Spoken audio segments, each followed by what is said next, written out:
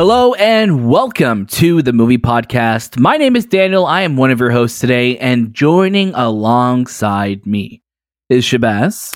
Hey everybody, how are you guys doing today? Don't answer because you can't. Not because you're pull tied up over. or anything. Yeah, they could just pull over if they're listening to us in the car. Send us an email. Let us know. Right. Fair enough. And Anthony. Hello, everyone. How are you guys doing today? I'm going to get you to start us off, Anthony. I'm doing well. Got over a huge ton of snow last week, or I guess the week prior. Ton of snow, still cold, dealing with that. But other than that, just chilling, watching content, TV, movies, playing games. But yeah, that's it. You sound like a robot. I was going to say, you sound very like mellow right now. Yeah, man. I was watching content. Yeah, because I was watching content, yeah, visual because that's images. What it is. It's just sometimes it was some audio visual content that I was watching, and according to my research and database, can I watch the internet? Because I spend most of my time on the internet. You can watch the internet. You can. Now, were you watching it the TV, which is content, just because? Were you watching it like ones and zeros, like in code, or were you watching it normally? No, I was just watching the internet. Just happened. Okay. Yeah, you're definitely a robot. Shay, how are you doing? I don't know how you're doing so much after that, whatever Anthony just said, but how are you doing before that? I'm confident that Anthony is a Terminator. He's a T-800 100%. for sure. I'm the low end Terminator. Yeah, you're the first beta version, like a T-400. Like doesn't even know how to kill or anything. He's just bored to do it. Can't even hold a gun. Can't even cook a meal. No. One of those Terminators. But he's still learning how to love, though. Still learning how to love. Yeah. But you know what? Here's the thing: we're easing into the show because this is, without a doubt, probably one of the biggest news weeks that we've had in a really long time. I would say almost ever. Not necessarily in the size of the stories because they definitely do vary. But there was just, I felt like every other hour this week, something big was dropping. A trailer was dropping. News was breaking. It was just nonstop. But as always, you can catch a brand new episode of the Movie Podcast every single Monday, and watch out throughout the week for our review episodes on all the latest movies and series. Make sure you follow us at the Movie Podcast on Instagram, Twitter, TikTok, and Letterboxd. And don't forget to leave us a review on Apple Podcasts, Spotify, join our Discord, and write into the show at hello@themoviepodcast.ca. Check out our show notes for all of those links and more. We do have a mailbag question this week. So this comes from Lynn. Hey, Daniel, Shabazz, and Anthony. I have been a long time listener of the show and look forward to your weekly episodes. You guys have inspired me to make my New Year's resolution this year. Connected to movies and film. I'm challenging myself to dive into more movies that I haven't seen, since I usually gravitate towards the same rotation of comfort films and shows. When making my list of movies to check off, I noticed that a lot of the ones being recommended to me, including legacy sequels and continuations of popular series, for example, The Matrix, Terminator Dark Fate, Scream, Halloween. I'm sure one of you would agree that a lot of movie releases and shows these days have been tugging at the nostalgia strings with these new installments and reunion specials. My question to you is this: are you enjoying these trips on the nostalgia train, or do you feel like it's being overplayed, overdone, and would prefer brand new content? I had a great discussion about this with my husband and was just curious what the Movie Podcast hosts think. Keep up the great work, you guys. Lynn. She put a little happy face. We speak a lot about legacy sequels. Obviously, in this past year, we had Halloween. We have Scream that just came out. We had Spider-Man No Way Home pulling at the nostalgia strings. Anthony, I'm going to get you to start us off. Where are you with the legacy sequels, and do you think they've been balancing, telling new stories while also kind of respecting and bringing forth what's come before? Personally, I would rather have new content than legacy sequels and nostalgia stuff. But again, movies are like music. In the whole world, we've pretty much seen everything. So it's hard to come out with new content and be liked when you can build on content from years ago and continue that story, because I think people will be familiar with it and gravitate towards it, and in terms of studios, they'll make more money off of it rather than building a new character that hopefully someone would like, and have that. This day and age, it's hard to do a movie that is brand new and then continue it. I guess John Wick being one of them is a character that I feel like he's had 3 movies. He doesn't need a 4th, but that's it. I don't want. But we're getting it. We don't want any more John Wick. But I rather have new content. But it's a tricky question because it's hard to fall in love with new content now than it was 20 years ago. Yeah, or even 10 years ago, I think, as well, right? It's a different time. But even when you look at John Wick has a lot of references to The Matrix and some of the cast members. So it's like, even though it's not a straight up legacy sequel or anything attached to it, it still does have those connections to what's come before. Shay, where are you with this? Yeah, kind of in the same boat as Anthony in the sense, but a different boat also. No, I'm just kidding. No, I agree that it's a lot like music. It's a lot like fashion. Movies kind of tend to repeat themselves down the road. We're at this point in Hollywood right now where we're also in this big technology boom. Like if you compare it back to the 90s, that at that time they were just trying to make movies, that looked cool. There wasn't much attention to them. Like they didn't care about sticking to the source material for most of the stuff that they were also making. There seems to be a lot more of a focus on that now.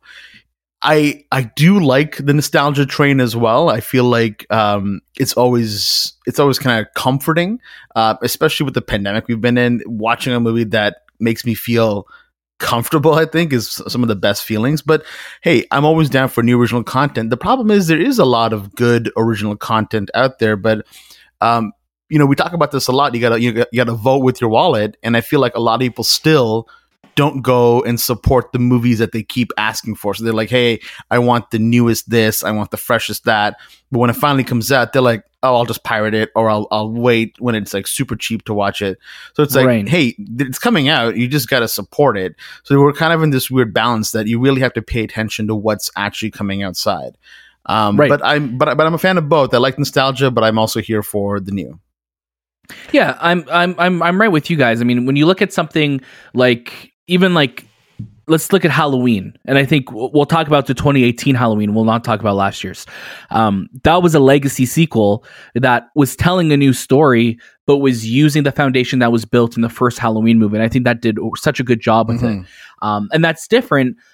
Where Spider-Man No Way Home did a great job with it, but that was more of a nostalgia bringing characters back. So there's room for both, where you could tell a new original story with having ties to an original thing, or you could have a sequel and, pull at those heartstrings with bringing Toby, bringing Andrew back, which I think works. It works when you're telling a good story. At the end of the day, if you're telling a good story, that is key for everything in your movie. You want to make sure the story is good, because you can make anything you can make anything like a nostalgia play, but it's not going to necessarily be good. I look at, the Fast and the Furious film from last year, F9, where it's like, you know what?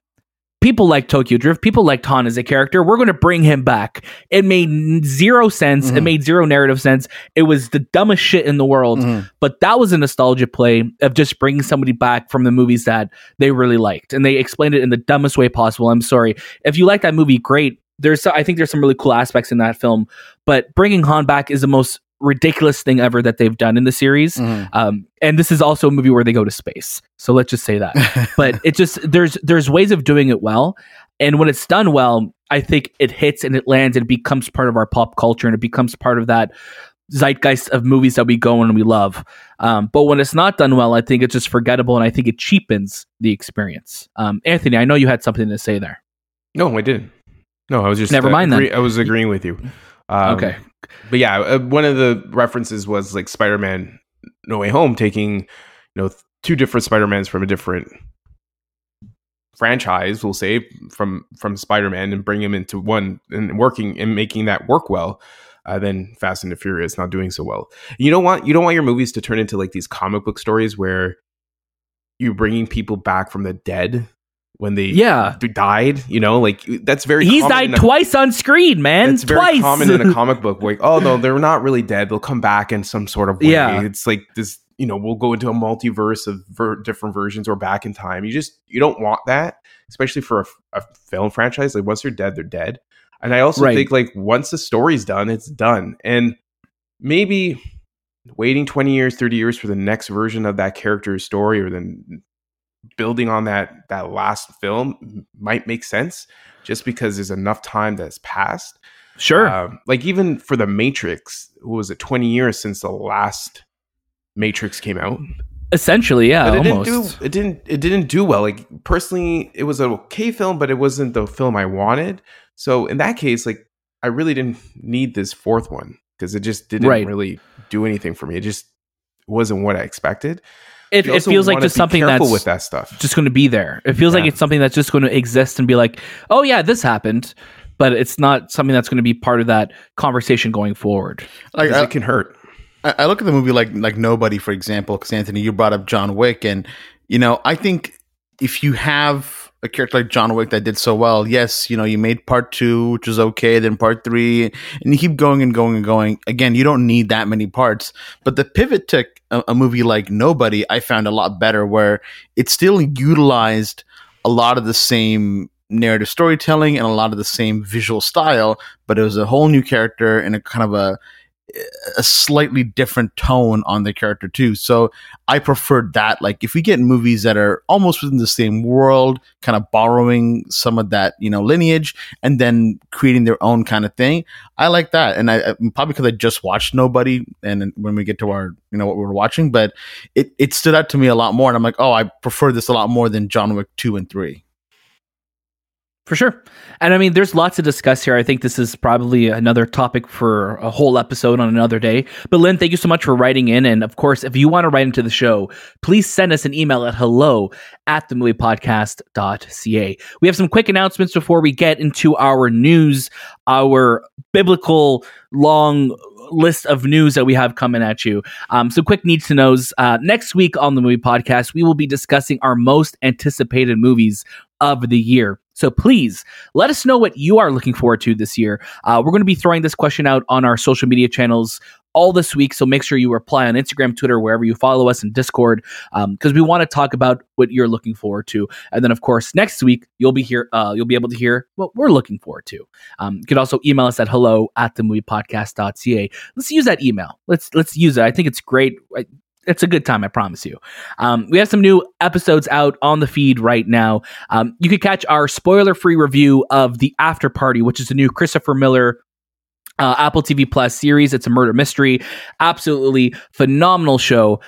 Definitely check out our review of the first 3 episodes. No spoilers, we promise. And also, if you want to check out our episode from last week, we have our friend of the show, Brick and Nick, on, where he talks about streaming on Twitch and his PS5 and Xbox Series X builds that he currently has on Lego Ideas. So definitely support Nick, and then listen to our episode as well.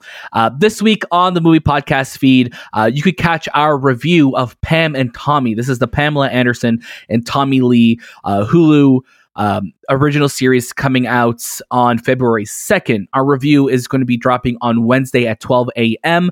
and it's for the first 3 episodes. And again, no spoilers. But without further ado, let's get into the news. It was a little. I feel like Anthony added like 7 extra 2s there. Anthony gave a little harmony as well. And he's like, I'm like, whoa. Hold on. Was that the Super Mario theme? Anthony, what's going on there? Look, I did the right amount of do's.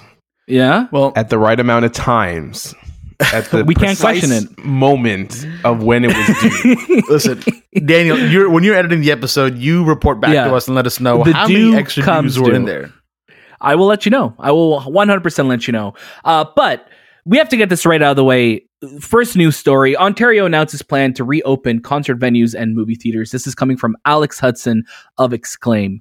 Ontario has announced a plan to gradually ease its current lockdown restrictions, including laying out the schedule for reopening concert venues, nightclubs, movie theaters, and more. The 3-step process begins on January 31st as seated concert venues, bars without dancing, theaters, and cinemas, along with indoor dining, gyms, sporting events, and more, can operate at 50% seated capacity or with 500 people. whichever is less. Private gatherings will increase to 10 people indoors, up from 5, or 25 people outdoors. No concession will be sold in theaters as of yet. If you want to see the full list and the schedule of what's coming with these restrictions, I know this is very specific to Ontario listeners of the movie podcast. Definitely check out Alex's article. But Shay, I'm going to get you to start us off here. What is your thoughts on Ontario cinemas reopening finally after about 3 weeks of being closed? And where are you? Where's your head right now, Shay? Look, Daniel, you know as well as I do that I think that we didn't even need to close. So the fact that we're finally opening has got me happy. I can't wait to go see Scream. I'm hoping we don't close for the Batman for some reason. So, I'm excited. I'm here. I don't understand the not eating thing, to be honest, though. Like, if you can go to a restaurant and eat and you're at, 50% capacity in a restaurant, 50% capacity in the movie theater should allow me to eat as well. Like, popcorn and the cinema are two things that I feel go hand in hand. And when I don't get them, I always feel like I'm forgetting something. Like I left my keys at home. Right. And it's strange, especially with the 50% in a movie theater is a lot less.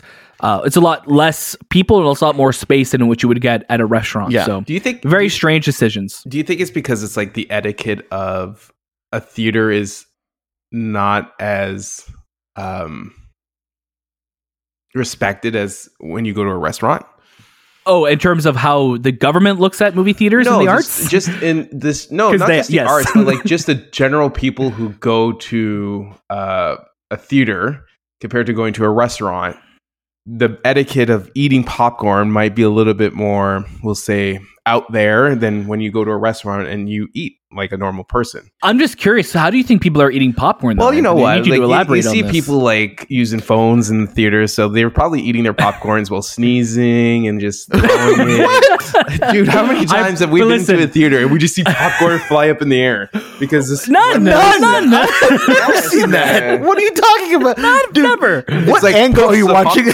Puffs of popcorn just popping out. Sorry. Oh yeah, I forgot. Anthony goes to the screenings where they pop their own popcorn in the seats. They're exploding popcorn in the movie theater. But here's the thing though. I promise you, those same people who eat like that in a movie theater will 100% eat like that in a restaurant. Yes. You know what, Anthony? I've seen popcorn fly in movies, but never in a movie theater. I think even during Spider-Man, when people were cheering and clapping, I don't think I saw popcorn fly in the air at all. I definitely saw people get like the Gatorade moments, like at the end of a game. At the end of a game, people dumping their pop on each other, like when Toby shows up. That definitely happened, but no popcorn. The popcorn stayed safe. But we'll see. I mean, it's strange. I'm sure this will change in one of the phases or levels that we have to go through in this. Probably February. I'll say February. Probably February. Yeah. I just want to watch the Batman with popcorn. That's the biggest thing. Mm-hmm. But luckily, theaters are reopening up again now in Ontario, and we're very close to the Batman. We're about 5 weeks away from the Batman, and we're on Batman watch now. So Shay's already wearing a t-shirt. Shay's already wearing the Batman t-shirt. So we do not have long now, and hopefully theaters will stay open so we can watch it. Next news story. This is a bit of a longer one. So stick with me on this as we kind of break this down. Joss Whedon breaks silence on misconduct allegations, calls Ray Fisher a bad actor in both senses. This is coming from Adam B. Very of Variety. Filmmaker Joss Whedon has broken his silence on the multiple allegations of misconduct against him from productions he oversaw, including the 2017 film Justice League and his influential TV series Buffy the Vampire Slayer. In a lengthy interview with New York Magazine that published on Monday, Whedon denied Gal Gadot's allegation that he threatened her career while working on Justice League, which Whedon took over after director Zack Snyder withdrew from filming following a family tragedy. I don't threaten people. Who does that? Whedon told New York. English is not her first language, and I tend to be annoyingly flowery in my speech. Whedon said he told Gadot about so that she would have to tie his body to a railroad track before he would cut a scene she wanted removed, and that Gadot misunderstood as Whedon threatened to tie her to a track instead. Gadot's response to the story, I understood perfectly. So we're going to pause here because there's more to this story. I'm more blown away that Joss Whedon would even give an interview and talk about any of this. Anthony, I'm going to get you to open up the floor to us. We're just talking about the Gal Gadot situation right now. Why is Joss Whedon still here and talking about this. Yeah, I guess I remember him removing himself off of social platforms because of just him interacting with people, and I guess he really says what he believes. And doing this interview, everything that's led up to it, I guess it was bothering him. So that's why he kind of said what he said. I just don't understand, like, the character that he is so weird, because growing up with like Buffy and then him doing certain comics and now doing the Avengers, you didn't really and he see wrote that. Toy Story as well. Yeah, you don't really see that, but man, this guy is a huge asshole. This is like right now, like this, the Gal Gadot story right now is he's an asshole. He mocks her. He treats her like garbage. Like, oh, her English is not her first language. I'm like, I'm pretty sure she's been in a lot, and I don't know if that's just him being facetious. Like, she speaks English, like she has an accent. Doesn't mean like she doesn't understand. It's so uncomfortable. It's so uncomfortable that he would even say that. So he's just being an asshole, and he's just being like, I don't give a fuck. Pretty much. But it's like, you're ruining your legacy now because of the way you're presenting yourself. There's people who double down, respectful manner. There's people who, in these situations, when things come out about them, they'll either bury their head in the sand or they'll get combative. And now he's getting combative, and it's not working in his favor. Shay, where are you with this so far? This story? I have no idea who asked for Mr. Whedon's opinions on anything or is talking to him. Like, what a weird thing to go back to. Like, it, and it's, I think he sat there going like, oh yeah, people are going to be on my side after this one. Who would ever want to be on your side? Like, I was blown away by his reaction. Like, the words he was choosing weren't surprising to me, but it was like, man, why are you digging yourself a deeper hole? Like, what is it? What do you not understand? Like, are you this stupid? We at least thought you had somewhat of a brain, but clearly not. We were completely off mark. But yeah. I mean, calling Ray Fisher a bad actor is bizarre, in my opinion. We're going to get there. Yeah, we're going to get there. Yeah. And then, and talking about Gal Gadot, yes, she has an accent. Okay, Gal Gadot isn't the greatest actress in the world. This is no surprise to anybody. But you got to work with your actors. You got to work with what you have. And saying that about them is extremely arrogant, in my opinion. So, yeah. And the thing that's so dumb about the Gal Gadot situation as well is that it was a scene that she didn't want in the movie, and I'm assuming it's a scene where the Flash falling on her cleavage, you know, and Joss is like, no, I'm not taking it out, and it's just like, that's ridiculous. So the article goes on to say, Whedon is less forgiving in his assessment of Ray Fisher. The actor's July 2020 allegation that Whedon's behavior making Justice League was gross, abusive, unprofessional, and completely unacceptable was the spark that led to the collapse of Whedon's career. In December 2020, Warner Brothers said an investigation into Fisher's claims resulted in unspecified remedial action. Weeks after, HBO said Whedon was withdrawing as executive producer of The Nevers. Fisher also alleged in a Forbes interview from October that he was told Whedon had lightened an actor of color's complexion in Justice League because he didn't like the skin tone, which Forbes later retracted. To New York, Whedon says he had brightened the entire movie, including all of the actors' faces, that he talked with Fisher for hours about his changes. He says he significantly cut down Fisher's screen time because Cyborg's storyline logically made no sense, and that Fisher's performance was lacking. He denied Fisher's allegations, saying none were true or merited discussing. Instead, Whedon claimed that Fisher's actions were done in bad faith, meant to sully Whedon's reputation and reconstitute Snyder's in advance of the release of the Snyder Cut. We're talking about a malevolent force, Whedon said. We're talking about a bad actor in both senses. Representatives for Fisher did not immediately respond to a request to comment from Variety. However, Fisher directly acknowledged and refuted Whedon's new statements through his official Twitter late Monday morning. Looks like Joss Whedon got to direct an Endgame after all, Fisher wrote. Rather than addressing all of the lies and buffoonery today, I will be celebrating the legacy of Reverend Dr. Martin Luther King Jr. Tomorrow, the work continues.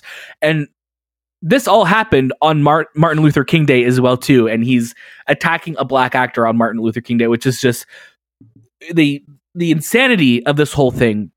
Shay, I want to get you to continue off because you started addressing the Ray Fisher comments. Yeah, you can have your opinions about an actor on screen, and you can come at them, but a good director would work with the actors, try to find, what works, what clicks, design the scene around them, and also help them with their acting if that's the thing, but not come months after, years after, and be like, yeah, no, he was just a bad actor. 5 years after. Yeah. Like, he was just a bad actor. Like, that really just seems like the bottom of the barrel kind of response to kind of give to this whole situation. This is an insane point to be at. I think Joss needs to just move to a different country, lay low for a long, long time. Him and Kevin Spacey just kind of hanging out maybe, and then come back whenever you think that you've addressed your life's concerns and you're a better person. But, I feel bad for Ray. Ray was one of those people that, unfortunately, I don't know if his career in Hollywood is going to stick around or is going to be there at all. But, he really wanted to fight for the injustice. And I feel like his Justice League team let him down in some points as well. Like, I feel like they saw a lot of what happened. They witnessed it. They were also, victims of it as well, but never really kind of came to his support. They kind of just went off about their own things. And at the end of the day, it is Hollywood. So whatever you say, you got to be careful about, or else your career's over. So there was a lot of career watching, while at the same time, oh yeah, I think Joss did that, but what he really did to me was upsetting too, but it's whatever, I'll make past it. Whereas Ray really made it, a part of his journey through this movie. Right. He really said that, no, this is how I was affected, and I'm not going down to the fight. And and it's sad because we're in a place right now where Ray Fisher is the only one really without a future, at least in the DCEU. He is showing up in other projects right now, not as much as his co-stars, but like you look at Ben Affleck is still showing up in The Flash. Ezra Miller is getting a movie. Gal Gadot is having a third movie. She already had a second movie. Jason Momoa is filming Aquaman 2. Everybody else had a career and was in a place in their careers that they could continue doing projects. Where Ray Fisher, Justice League was his first real movie, not including the cameo in Batman vs Superman. And he's the one who stood up, for accountability over entertainment. And it sucks that this is all happening to him, and it's happened to a lot of actors. But you also have Joss, who's just, I think he just, again, and I don't think anyone's discounting that Joss came into a project that, Justice League narratively is all over the place. And yes, we have the Snyder Cut that came out last year, and it's a 4.5 hour long movie. No movie should have to be that long to tell its story, or to at least make sense and be coherent. But no one's doubting the job that Joss had was hard, coming in so late in the game, trying to put together a story under the restrictions that Warner Brothers put on him. But we can fault him for being an asshole. We could fault him for being racist, and we could fault him for being abusive to the cast members, to Gal, to Ray Fisher, because there's no room for that anywhere. And the fact that he came out with this art, like that the New York Magazine would even do an interview with him to give him a platform, is really upsetting in the first place. And I'm glad that we could talk to it in condemning him, because it doesn't feel like the article really takes a side. Again, it's an article, it's supposed to be neutral, I get it, but it just seems strange to give a real platform to a person to kind of say their side when their side is kind of known already. Mm-hmm. Anthony, where are you with this? Well, like the article, I'm just looking at it now. It's like the first line is the undoing of Joss Whedon. So I guess it is like painting him in a different picture than what we might have seen him as. So I think the article did showcase to the world, and to at least to the people in our realm, that he is in doubt and definitely a piece of shit. So that he's done. His career is done. I don't know if he has any projects, but I feel like this article will affect a lot of his work down the line. I'm just over this whole thing. Truthfully, like I'm just done with everything that's this, Justice League movie and all the toxicity that came from it. Yeah, I'm just done with it. Like I don't want to have to read another news story about it. I do feel bad for Ray Fisher, and I feel like when you put it in that that perspective, Daniel, where like a lot of his co-stars are getting these big movies, and here he is fighting for his rights to his voice to get his story out there, is just sad because, you know, it's affected him the most. And I remember talking about it like back a year and a half ago, like saying, man, just say what you want to say, Ray. And he was so vague about his stuff on Twitter, and then he slowly came out and said it, but then there was no proof to back it up. And now we see the proof. You know, like we could call someone a racist, but not have the proof of being a racist. We could call someone, you know, a piece of shit, but not actually have that concrete evidence. And this article really showcases that.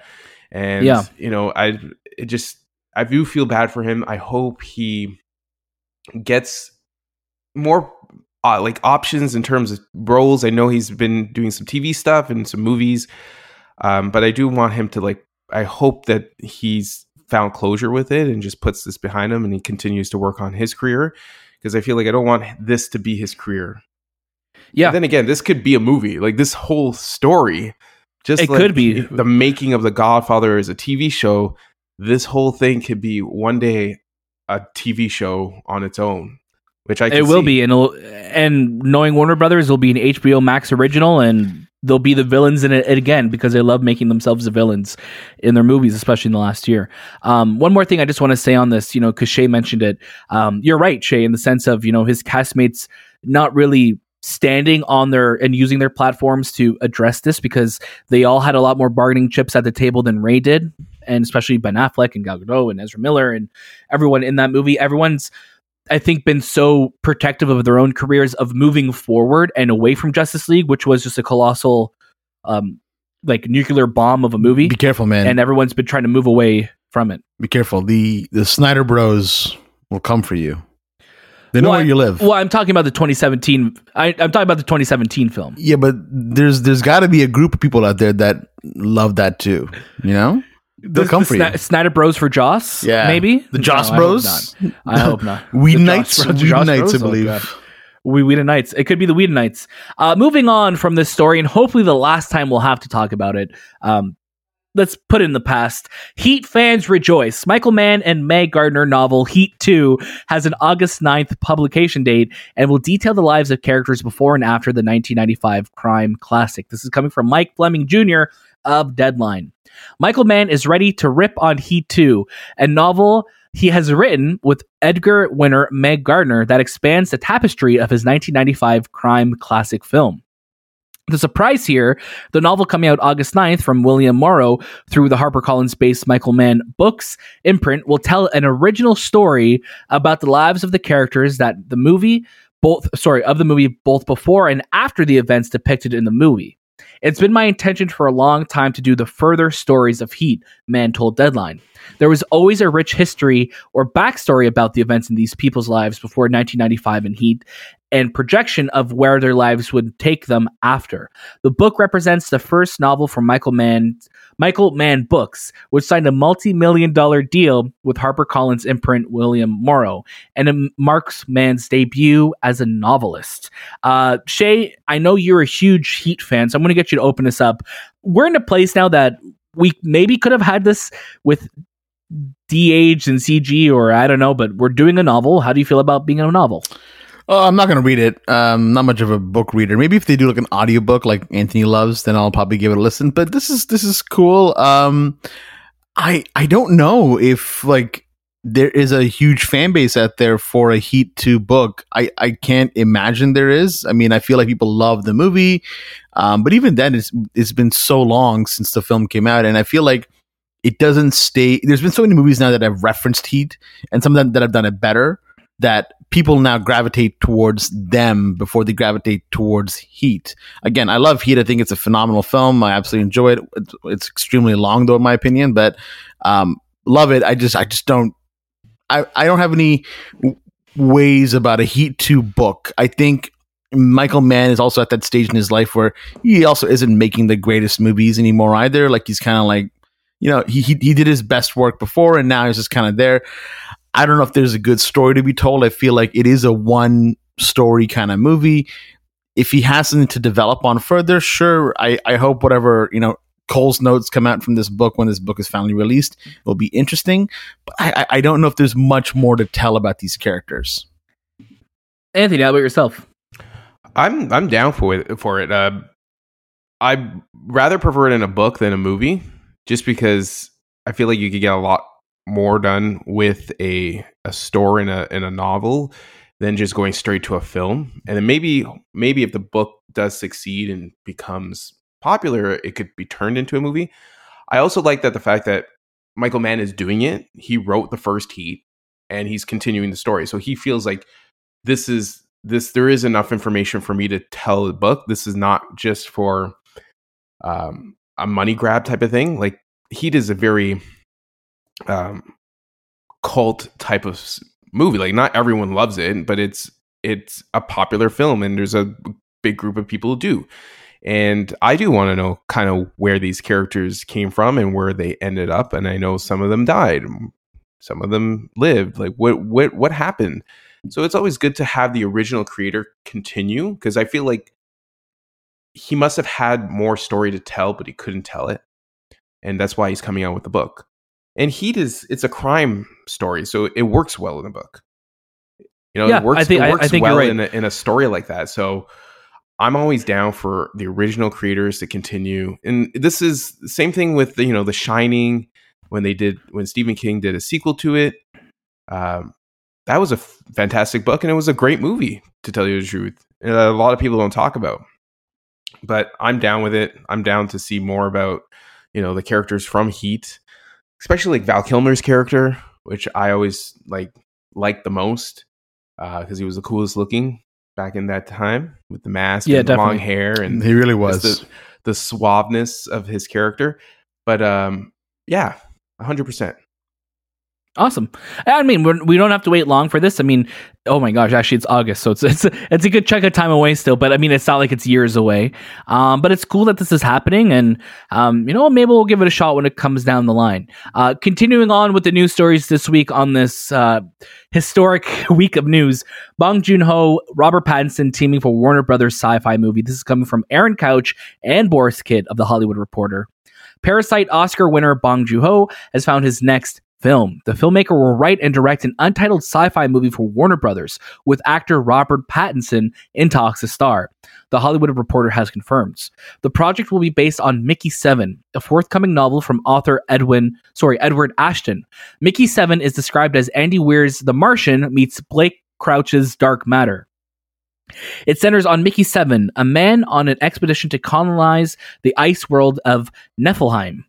The expendable employee takes a job too risky for anyone else, and when he dies, he regenerates as a clone with most of his memories intact.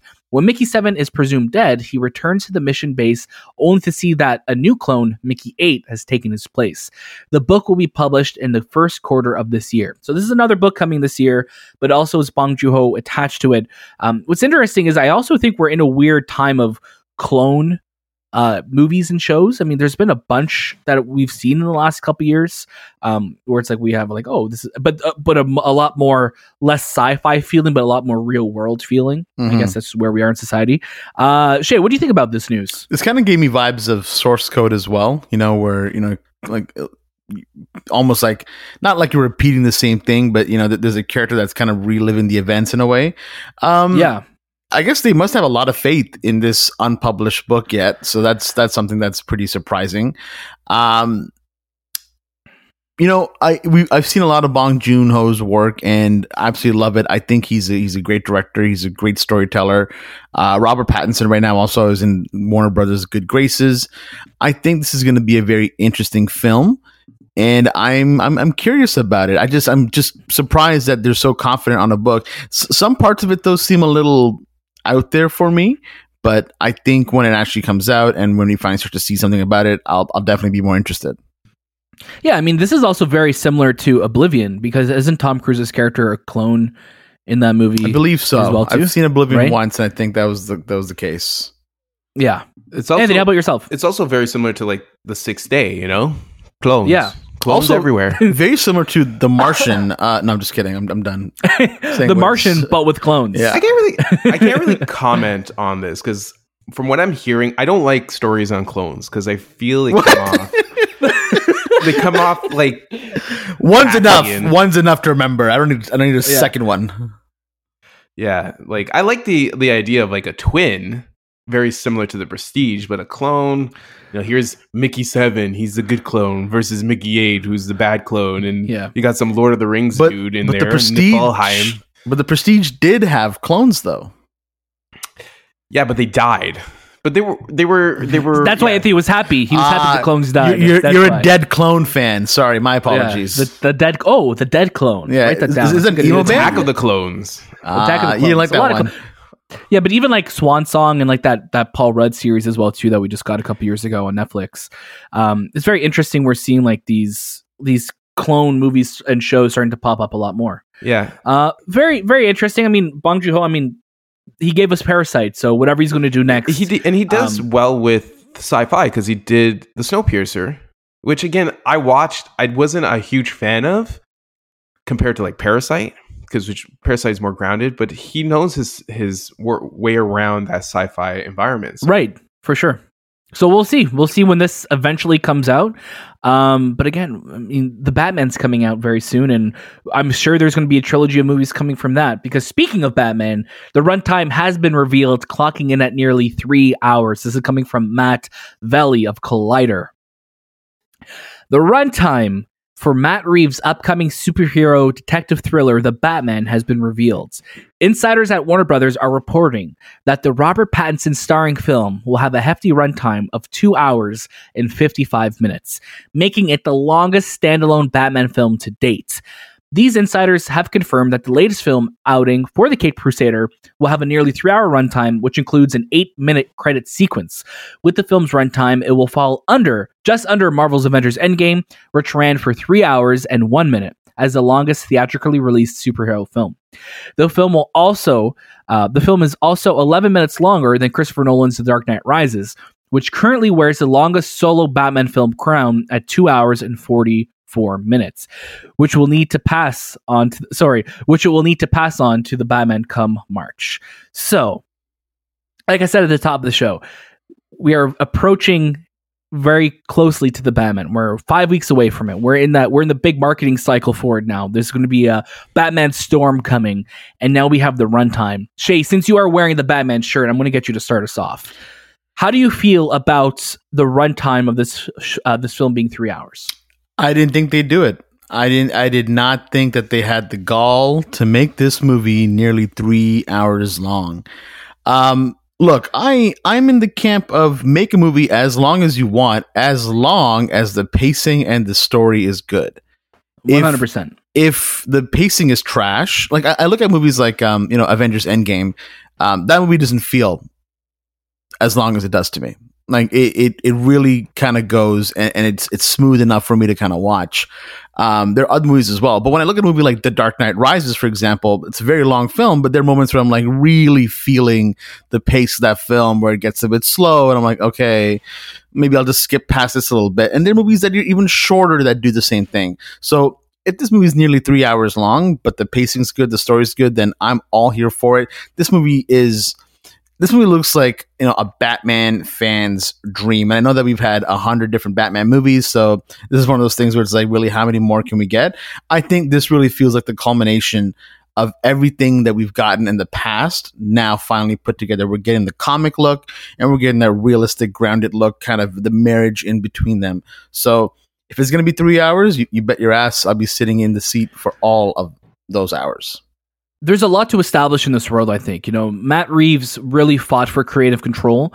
This film also has a smaller budget than a lot of other Batman films. It's only $100 million, which again, I'm saying only $100 million, but when you compare it to like Dark Knight Rises and The Dark Knight and MCU movies that are like $200 million plus, $100 million, this movie's going to be in the green after its first couple days in theaters. After its first weekend, it's going to be making money for the studio. So I'm all for Matt Reeves telling a story where we could really tell a detective story, really ground it, really, even if it's a slower burn, I think with the way he's going to be telling the story, we're just going to be so invested in this world we won't want to leave it. Clearly, they have plans for this world because we're getting the Gotham PD show and we're getting a show based around Colin Farrell's The Penguin. So there's a lot here. This movie's going to establish a lot. But I'm just so excited to see where it's going to go. Anthony, how are you feeling with the length for this film? Yeah, like movies that are movies that I'm invested in that are longer, I prefer because there's more story for me. That's how I look at it. I don't think it's going to hurt the story because, from hearing what Matt Reeves has said, he's so passionate about this film and every character in this movie. He wants to tell a full round story. So I'm 100% committed to him as a director and giving us a 3-hour story, even if the pacing is a little bit off. Who cares? Like, at the end of the day, we're getting a noir style Batman, which I'm 100% for. Yeah. Awesome. And again, it's scary how real it feels now, because it's okay. We are a month away. Tickets are going to be going on sale soon. We're going to start seeing a lot of interviews and a lot more press and marketing and everything leading up to this movie. So it's starting to feel real, and that window, hopefully, of them wanting to delay it is getting smaller and smaller. So fingers crossed that everything releases on planned. But speaking of movies that aren't releasing as planned, Mission Impossible 7 and 8 delayed. New release dates set. This is coming from Tyler Terese at comingsoon.net. Both Mission Impossible 7 and Mission Impossible 8 have been delayed once again. The Tom Cruise action films will now release in 2023 and 2024. Mission Impossible 7 will launch on July 13th, 2023, which is quite the delay from the previous September 30th, 2022 release date. Meanwhile, Mission Impossible 8 has been moved from July 7th, 2023 to June 28th, 2024. After thoughtful consideration, Paramount Pictures and Skydance have decided to postpone the release dates of Mission Impossible 7 and 8 in response to delays due to the ongoing pandemic. The new release dates will be July 14th, 2023 and June 28th, 2024, respectively. The company said in a joint statement, "We look forward to providing moviegoers with an unparalleled theatrical experience." So, here we are again, back in the same cycle that we've been in the last 2 years. Mission Impossible 7, Mission Impossible 8 have been delayed. Shay, take it away. Man, are they ever going to release these movies? Like, what is with Tom Cruise right now and not wanting to release the film? Top Gun, Mission Impossible. Look, we've talked about this, on hours on end, how much we love the Mission Impossible franchise. If they need more time, that's fine. Just, I hope we get to see it soon. I hope this is the last delay. I'm so upset that it's a whole year. Like, this movie's still a year and a half away to us. It went from being September to now July 2023. We were hoping that, this Super Bowl, we'd see maybe like a teaser trailer or just something. But no, I think right now they're still... I thought they were done filming, but I guess they're still... They were supposedly done filming last year, but from what I was reading with these delays, that they're not even done a lot of things that they need to do still. So they're just a matter of finishing shooting these things. Like this movie, I think also has been like this pandemic era film where, so much came out from it about, Tom Cruise's, when he lost it on the crew members, the COVID robots, et cetera, et cetera, et cetera. But there's a lot that this movie kind of has to deal with. And again, because they like to make these movies so grounded, there's not that much special effects and, tweaking they can do. They want to make this like old Hollywood. So I'm here for it. I can't wait to see what really happens with this movie. I hope we get some more images and videos soon, but I feel like we've been watching this movie being made for a long time. It can only mean that Mission Impossible 7 and 8 are going to be the best ones because they've taken so much time with them. They really have. Anthony, anything to add to what Shay just said? I'm very disappointed. I'm very disappointed in Tom Cruise. I'm very disappointed in Paramount, and I'm very disappointed in everything that's happened.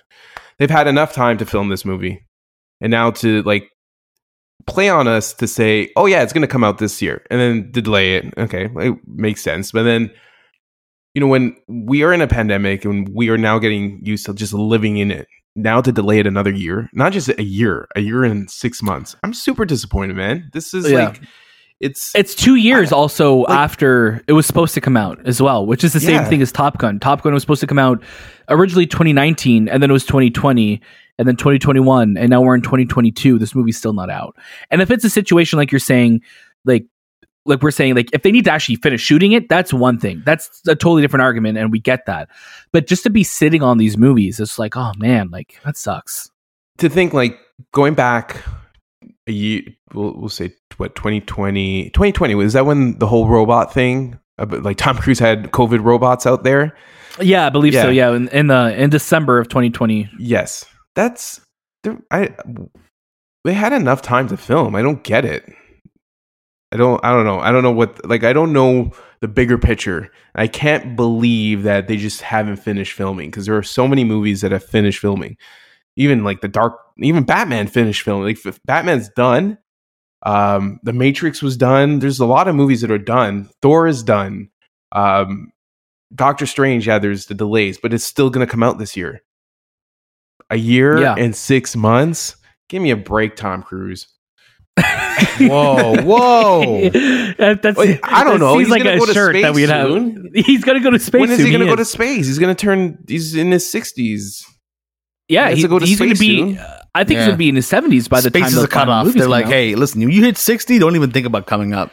You know what? Yeah, but I mean, with this movie's delay now, like I expect this Mission Impossible to fucking blow my mind, because if it doesn't, I'm just gonna. What are you gonna do?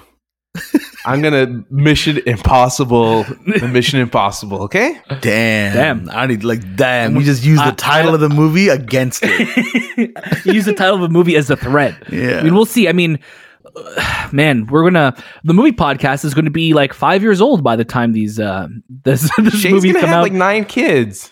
Yeah, he is. Am I kidnapping them, or am I like how am I having 9 of them in a year and a half? Listen, we'll let our audience do the math. We'll let one on the way. Come on. What? I don't have one on the way. So I thought you said you have one on the way. Or like, hold on, what are you announcing right now? No, on the show, Ana de Armas. Story number 6. Ana de Armas fans sue because she was cut out of yesterday. This is coming from Jean Madas of Variety. 2 fans filed a federal class action lawsuit on Friday alleging they were duped into renting the 2019 film yesterday because Ana de Armas appeared in the trailer. Connor Wolf, of 38 of Maryland, and Peter Michael Rosa, 44 of San Diego County, California, say they each paid $3.99 to rent a movie on Amazon Prime, only to discover that De Armas was removed from the final cut of the film. The suit accuses Universal of engaging in deceptive marketing and seeks to recoup at least $5 million on behalf of affected customers. In quotes, because consumers were promised a movie with Ana de Armas by the trailer for yesterday, but did not receive a movie with any appearance of Ana de Armas at all, such consumers were not provided with any value for the rental or purchase, the lawsuit states. De Armas was to appear as Roxanne, a love interest who was introduced to Malik on the set of James Corden's talk show. That was a very traumatic cut because she was brilliant in it. I mean, really radiant, Curtis told the outlet. You know, it's one of those things where it's some of your favorite scenes from the film, but we had to cut them for the sake of the whole. I just want to say fuck you to both these guys for even making this a news story this week. Connor and Peter? Yeah. They would have better luck of just contacting wherever they rented this movie from and just getting a refund. Amazon. Just literally send them an email. Amazon's pretty great. You send them an email for like refunds and stuff, and they'll respond back pretty quickly. Just send them like, hey, you know what? This movie, I wanted to watch for this reason. But to sue is such an American $5 billion? Is such an American thing. It's so annoying. It's such clout chasing. They're suing more than she probably got paid for. Oh my God. Yes. You know, like it's so ridiculous. Like to have 2 people sue for a person who's not in the film because they were in the trailer is absolutely an American thing. It's such a fucking American thing. Like, also, go fuck it's yourselves. like, go fuck yourselves. Yeah, go fuck yourself. And it's like you're suing because that's not her character. Was this a side character in the movie? The main point of the movie is about this guy being in a world with The Beatles not. Yeah, I existing mean, like, in do it, you guys want you porn? piece of Like, shit? what is it? Like why? 100%. Like, Oh she's my in so many God. other movies. You pieces of shit. Oh, They I'm wanted getting to really watch- heated now. They wanted to Yeah. see Knock Knock, but Yeah, they wanted to see Blade Runner 2049.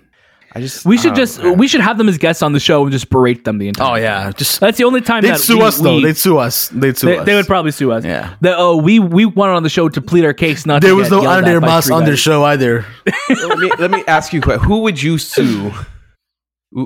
And for what? Who would you sue? And we'll use the movie world for not having a certain character in a movie that you were expected to have in a movie. Let's hypothetical question. Look, I'm gonna sue Denis for not having enough Zendaya in Dune. No, I'm just kidding. That's a good one. That's a fair point. Dude, Daniel? she's in all the marketing, and then it's just like she's just like Paul, and then who would you sue? I wouldn't even sue. I mean, there's a bunch of scenes in like there's a scene in Homecoming, Spider-Man Homecoming. In the trailer, you see Spider-Man and Iron Man swinging and flying beside each other. That scene is not in the movie. That was just made for the marketing, and it's a different situation. Infinity War did the same thing. Infinity War, they're all running, yeah. But it's different because we got better versions of those scenes in the movies and the shows. It's just you make things for marketing so you don't give away what's in your movie. It just this is just a thing of a cut character. That's it. Like, fuck you guys.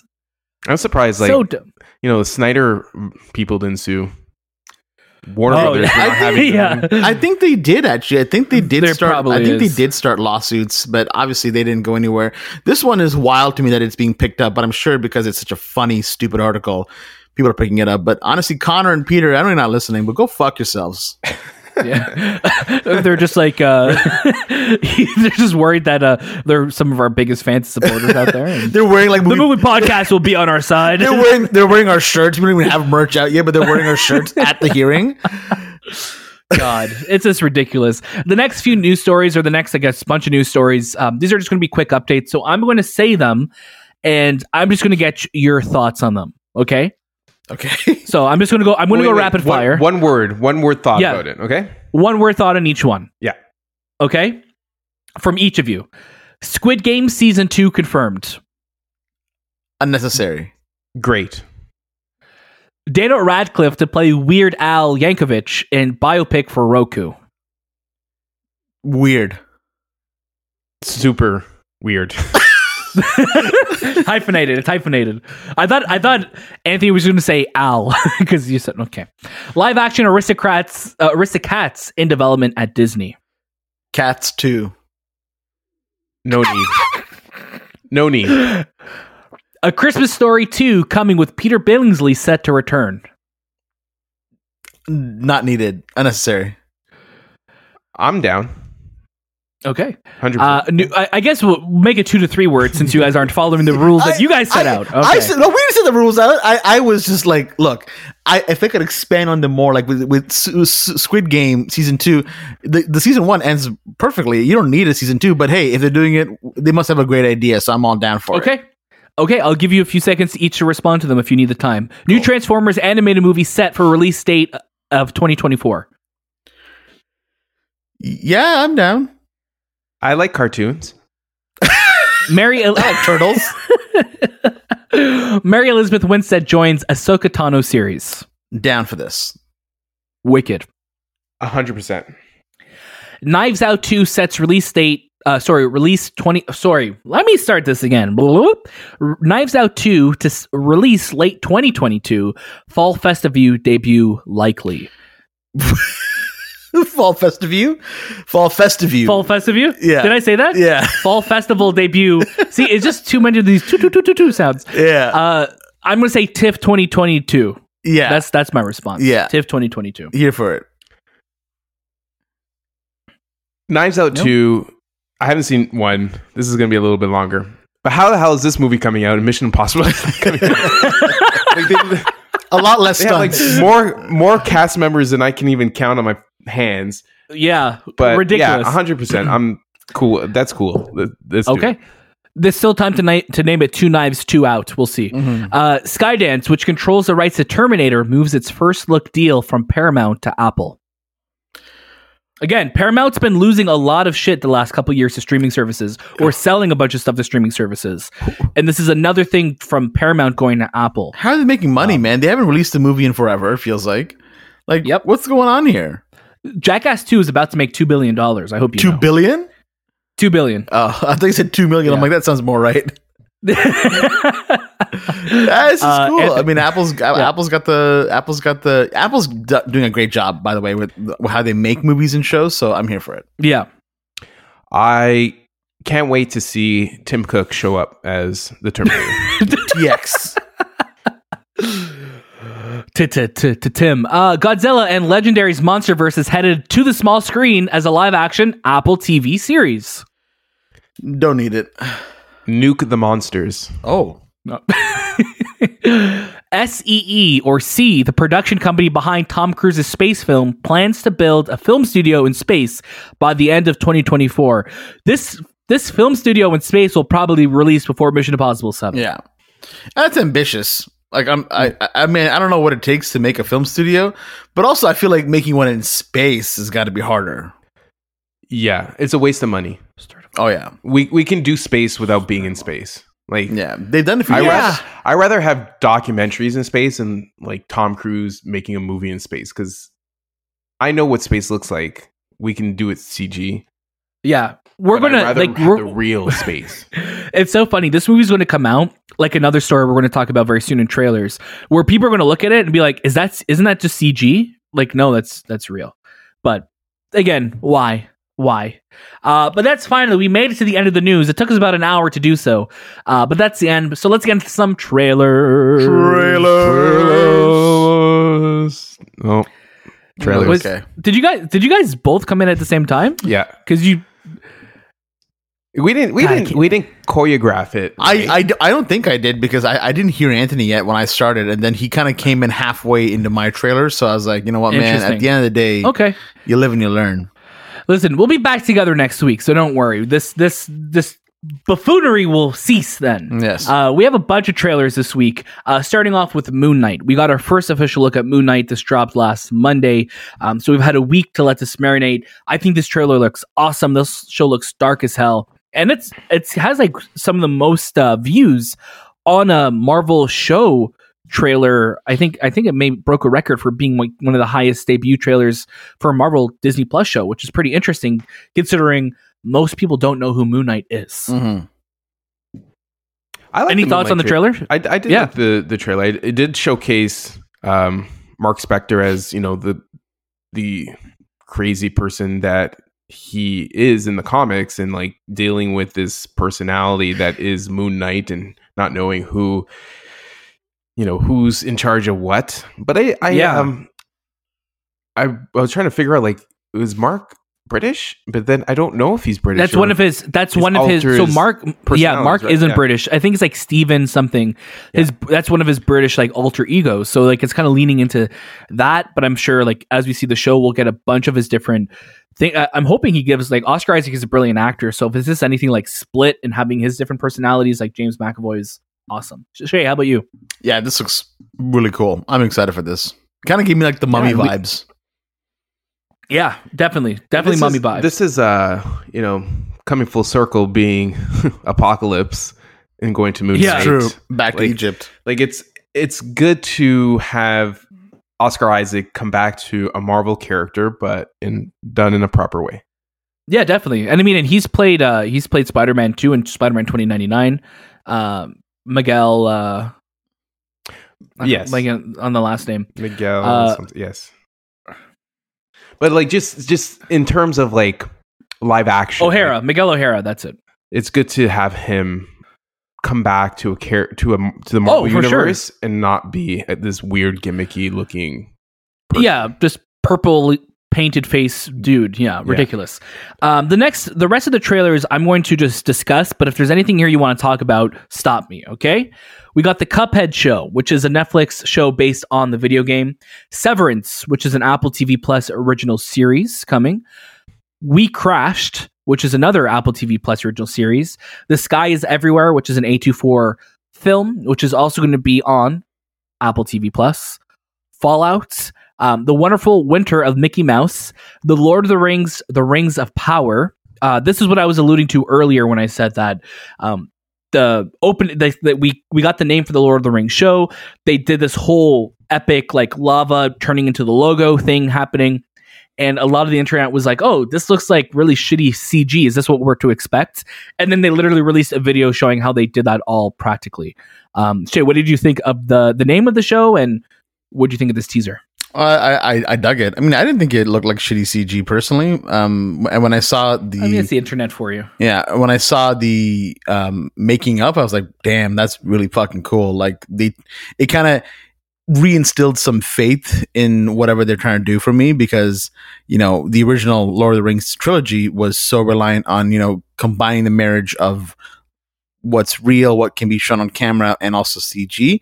And I don't think this show is going to be really not relying on CG, because CG just makes life easier.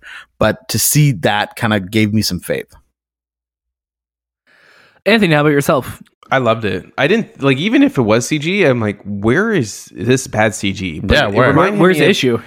Reminded me of like a Burger King commercial, and I know that sounds funny, but like how they make those mocked up like yes, how they do the Coke and it's the rigs and all of that. Yeah, so like that was sick camera work, because you had a camera that's positioned in a certain way, it has to move a certain way. Like that's art on its own.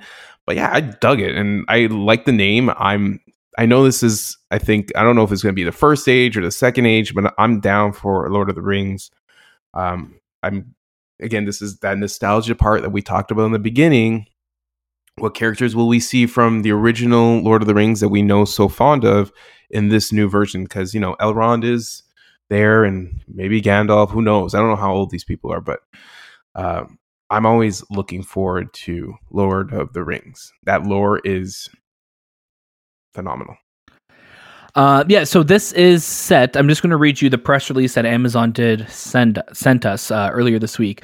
The television series complete title was unveiled today, and the significance behind the subtitle will not be lost on J.R.R. Tolkien fans, foreshadowing an epic story that wields the major events of Tolkien's second age together, the forging of the iconic rings. That is the second. It is the second age we'll be dealing with, and I like that we're telling a story within the world of the Lord of the Rings that's still tied to things that we love. Like Anthony says, again, this is a legacy prequel now, where it's so far removed from what we know later, but still has its ties to, obviously, the Lord of the Rings. But now we get to see all of the rings that were set up at the beginning of Fellowship. So this is really cool. And I believe we probably will see, you think we'll see a battle of the ring? Like, like the beginning of Lord of the Rings, that battle. For the One Ring? For that One Ring, Isildur's, when he cuts his hand off. I don't know. Do you think that's where it'll end in this TV series? I maybe. I mean, because these characters are also thousands of years old, but I don't think we'll see anyone tied directly to the cast that we know from the original trilogy. Maybe not yet, or if they're even going to be related to it at all, because Peter Jackson isn't attached to this. But there is enough lineage there with Howard Shore coming back as a composer, and there's a lot to this. So I just can't wait to see what this is actually going to be. So this is coming out in September. So about 6 months away from now, we'll be able to watch some Lord of the Rings. Or I guess, when is September? 9 months away. The most expensive television show ever made. Yeah, and Lord knows Amazon has the money to do it. Mm-hmm. The other trailer we got this week, which I was super excited for, is the Lego Star Wars: The Skywalker Saga. I have such a blast with these games, and I wanted to include this in the trailers because this is telling the story of the movies, but in Lego form, which is so fun. And Anthony, I know you just spent a good chunk of your time playing Lego The Hobbit, and you platinumed it as well, so congratulations. So you think you're ready for some more Lego come April? Why not? Yeah, like I'm down for a 9 movie arc of Lego. Why not? Yeah, the amount of characters I have to unlock now, and I can't fathom the amount of hours I'll be spending. But yeah, it looks great. I'm 100% on board to play it. Awesome. Shay, how about you? You excited? Oh yeah, I'm pumped. This looks great. I'm excited to play it. Yeah.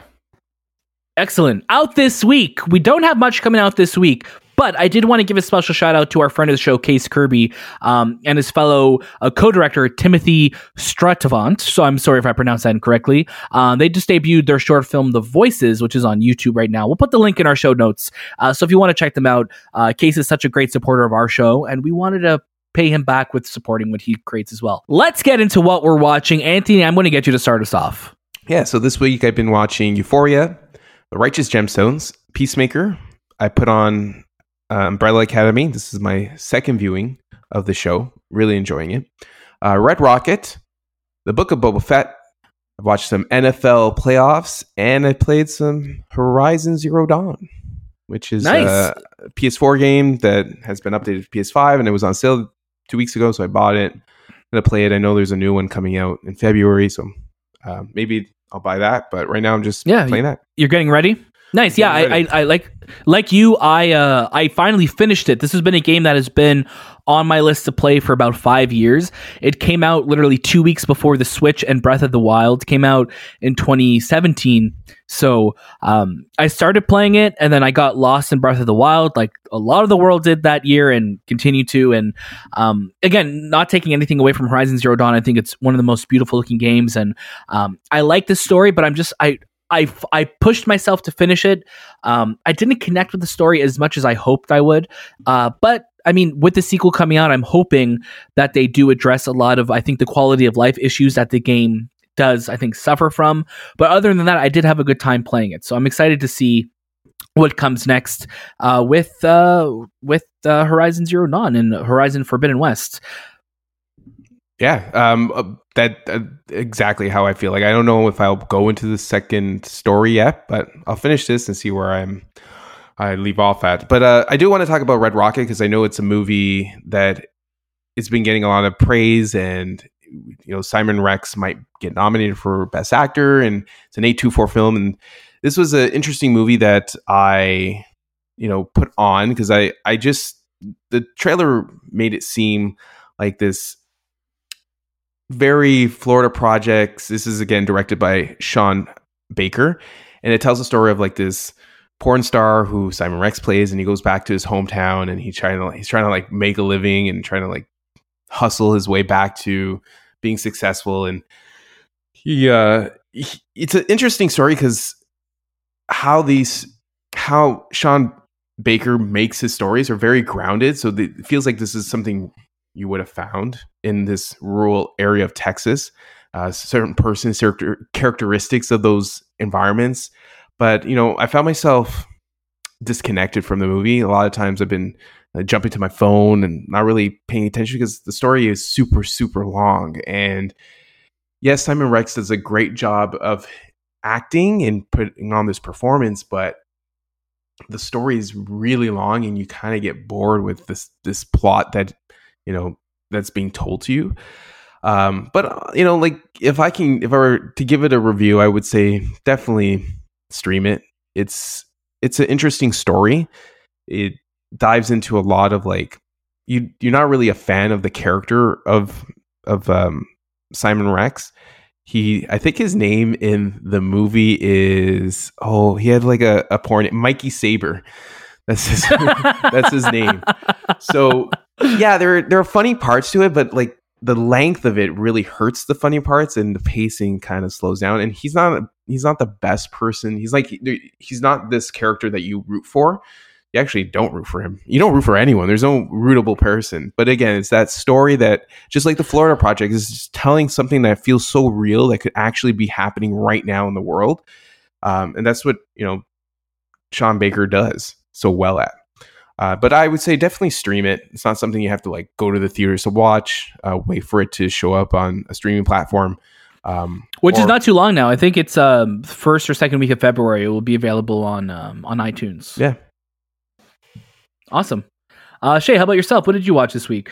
Meet the Fockers. I don't know why. I just kind of went back to it. It's been a while since I watched that movie, so I just decided to go back. Been watching Love is Blind season 2. I don't really watch many reality shows, but there's something about this. I think because I watched it the season 1 at the beginning of the pandemic. It just kind of I remember that. Yeah, it kind of like made me go, you know what? We have the show for now, and I think it comes out in February, so Yeah, I'll just dive into it. I rewatched The After Party again. I can't wait for this show to come out next week now, right? Next week, the 28th. Yeah. So, this week. This week is the After Party. Yeah. Along with The Voices, make sure to watch The After Party on Yes. on Apple TV Plus, because my God, is this show just phenomenal? Absolutely loving it. I just keep rewatching it. Righteous Gemstones, we're watching the next episode today, I guess, or we already watched it by the time you're listening to this. Peacemaker, the Book of Boba Fett. Man, I feel like it's like a chore watching Book of Boba Fett. Like, I really have to push myself to really enjoy it. I went back to a show that I watched when it first came out, like the first 2 episodes or 3 episodes, which is What We Do in the Shadows, based on the 2014 movie by Taika Waititi and Jermaine Clement. This show is so damn good. Like, I'm absolutely loving it. I can't stop watching it. It's so funny. It is just the right kind of humor. Even if you haven't seen the original movie, you're not going to be lost. The show really just kind of gets you up to speed. I highly recommend it. It is just it's absolutely hilarious. If you like Taika Waititi's humor, you're going to dig this kind of show.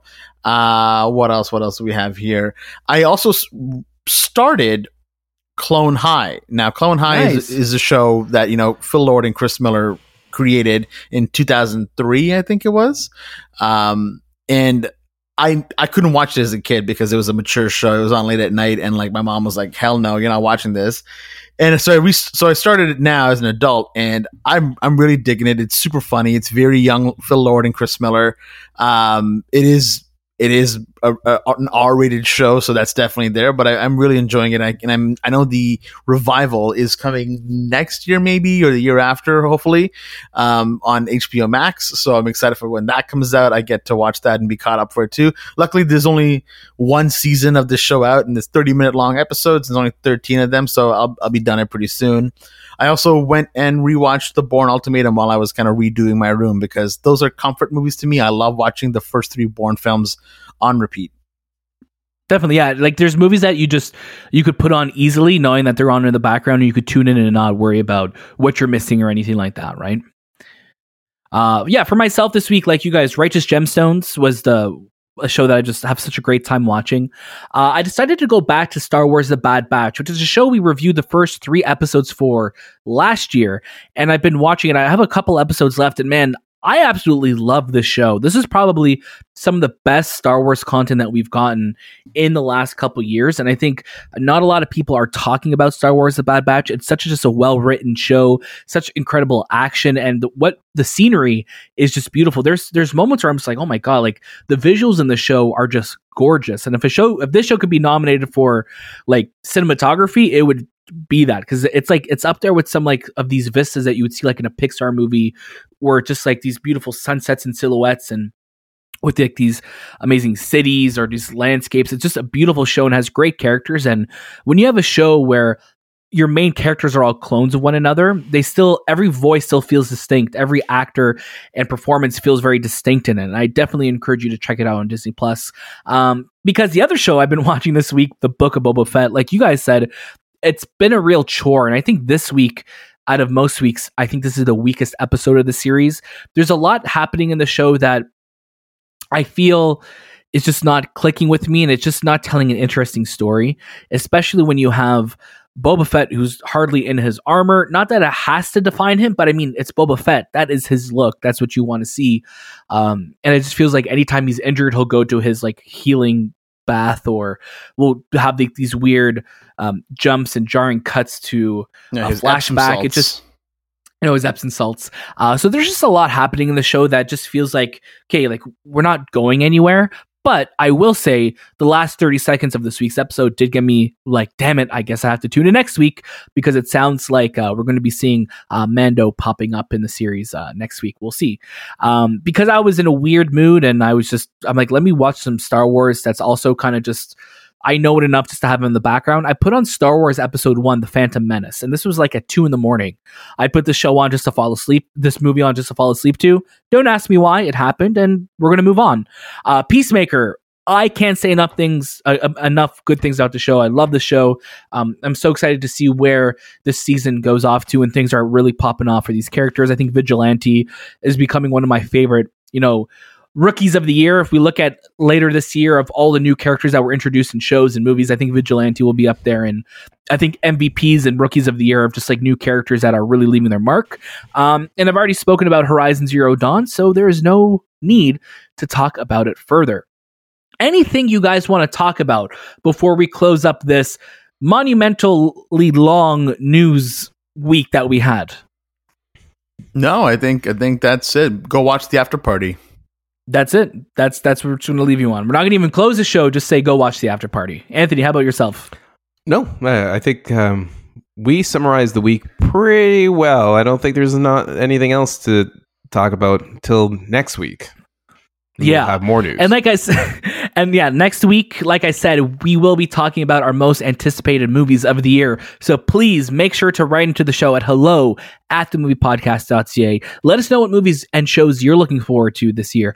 You could also follow us on Instagram, Twitter, TikTok, and Letterboxd, and write into us there and let us know. We're going to be putting out our stories where you can respond to directly, so look out for those later in the week. And don't forget, you can catch a brand new episode of the Movie Podcast every single Monday, and watch out throughout the week for our review episodes on all the latest movies and series. This week, you could tune into our review of Pam and Tommy that is dropping on Wednesday at 12 a.m. Eastern time. So you can listen to us then. If you're on the West Coast, that'll be live at 9 p.m. Like I said, make sure you're following us across all of our social media feeds. Check out our show notes for those links and more. That was This Time with the Movie Podcast. And we'll see you next.